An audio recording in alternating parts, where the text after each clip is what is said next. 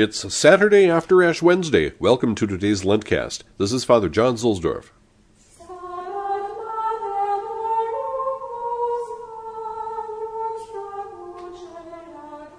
The Roman station today is Sant'Agostino, listed in the Missal as Ad Sanctum Trifonem. This is the church of St. Augustine of Hippo in Rome, built in the 13th century in the time of Honorius IV. It overwhelmed a smaller church nearby that had the relics of St. Tryphon, a 3rd century saint from Phrygia in modern Turkey. As you walk up the stairs of Sant'Agostino, you see the facade. You're looking at marble recovered from the Colosseum by Sixtus IV after an earthquake. Within, you find a beautiful Caravaggio, the Madonna of the Pilgrims. The pilgrims have bare, dirty feet, which might remind us of ourselves. There's a statue of Mary in the church, to whom Roman women have come, especially on the 9th of October, to pray before childbirth.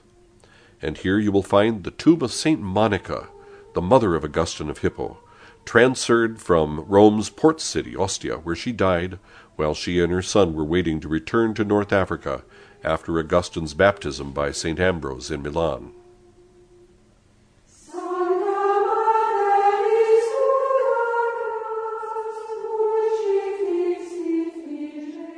From Le Carême au Jour le Jour by Patrick Troedeck, from the French.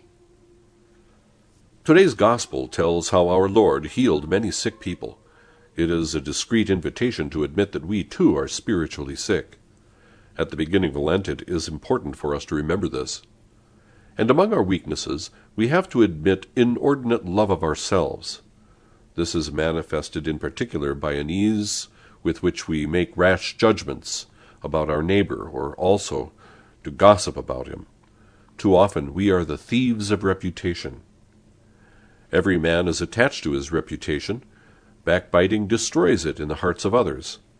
This is why, in every society, no one is to be feared more than those who spend their time saying bad things about their neighbors.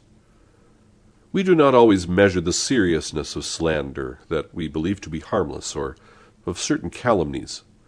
A simple slander that falls into an ill-intentioned ear. Disaster. It is said that St. Philip Neri gave a penance to a person who had just accused herself of backbiting to pluck a hen on her way home.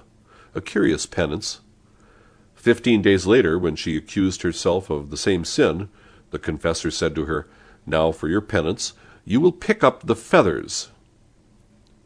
Seeing the impossibility to find all the scattered feathers, the woman understood that simple bad-mouthing, passing on from mouth to ear, could also produce harm both unanticipated and very difficult to repair. Lord Jesus, I recognize that I have not always been exempted from this fault. Help me to make progress this Lent to avoid sins of the tongue. I especially resolve to be silent when the reputation of my neighbor is at stake, and to repair as much as I can my past faults. On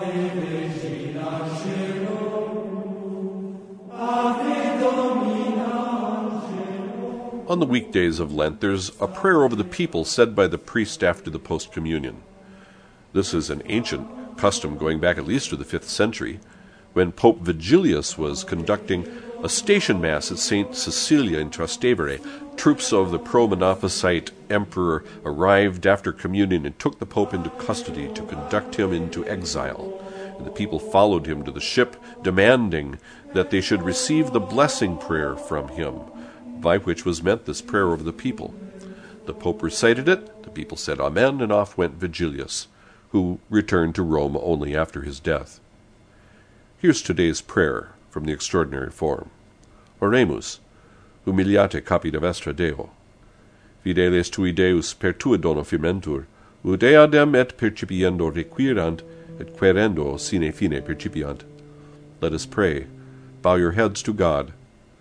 May your faithful people, O God, be strengthened by your gifts, that by receiving them they may still desire them, and by desiring them may evermore receive them.